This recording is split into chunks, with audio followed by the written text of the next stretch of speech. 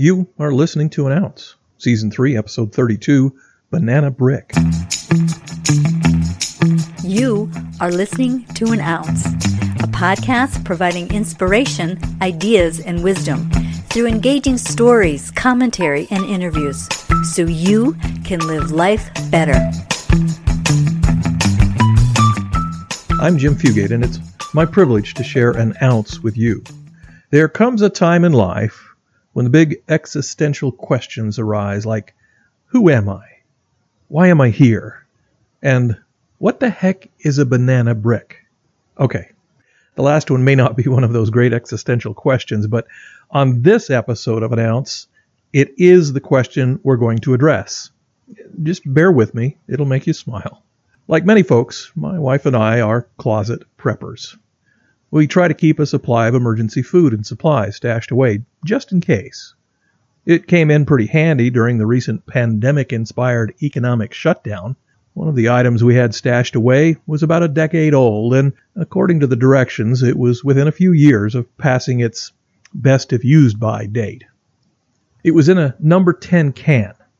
That is a can about 7 inches tall and 6 inches in diameter, and it was filled with dehydrated sliced bananas. And yes, that is a lot of bananas. And I enjoy bananas in my oatmeal nearly every morning, so we decided to open the can. After all, they could be enjoyed with cereal, smoothies, fruit salads, and all kinds of summertime snacks. As I pulled the plastic cover off the top of the can and began to open up the metal lid, I noticed a tiny spot of rust right on the top next to the edge, no bigger than half a dime. I wiped it away and opened the can, looking forward to experimenting with dehydrated banana slices in my morning oatmeal. The metal lid was off, and almost immediately something just didn't look quite right. The expected lovely little banana slices were not visible.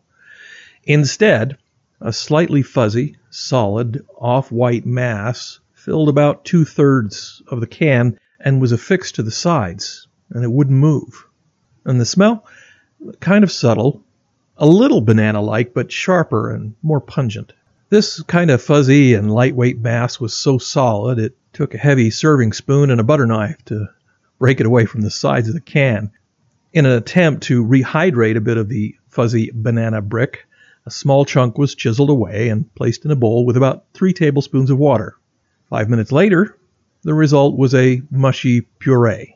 The result of my test, kind of sweet-smelling, but that sharpness, a bit like a spoiled potato, was even stronger, and not at all appetizing. It was a complete failure. The whole kit and caboodle went immediately outside into the trash bin. Tragically, we lost our bananas, and the experiment was ended before it began.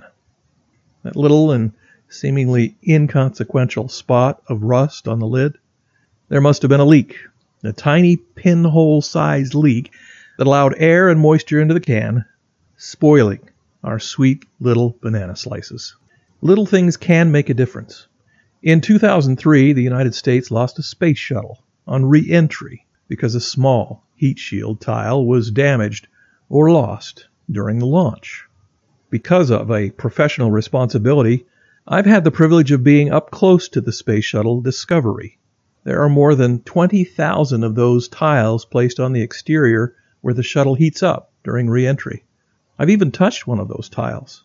And compared to the size of the shuttle, one heat tile is not very big. But it only took damage to a small section of the heat shield to allow the destruction of the whole Space Shuttle Columbia and her crew. So, here's the ounce.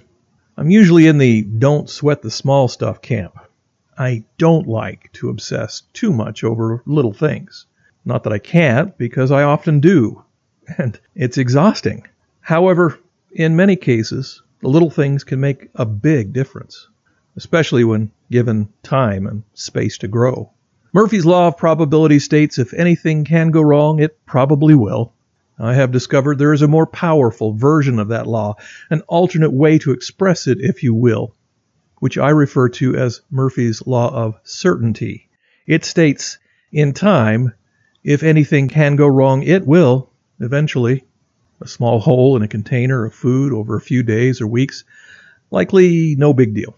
A few years? Yep, now it's a total waste. Flying an airplane 2 degrees off course for 10 miles. Probably not a big deal. You'll be able to see your destination and get back on track.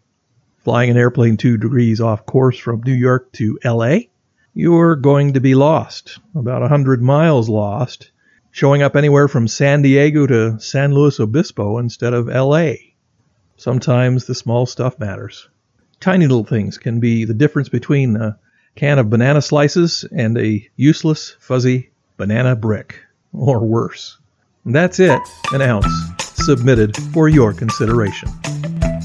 Thank you for listening, subscribing to, and sharing an ounce. I'm Jim Fugate, and I'll catch you next time.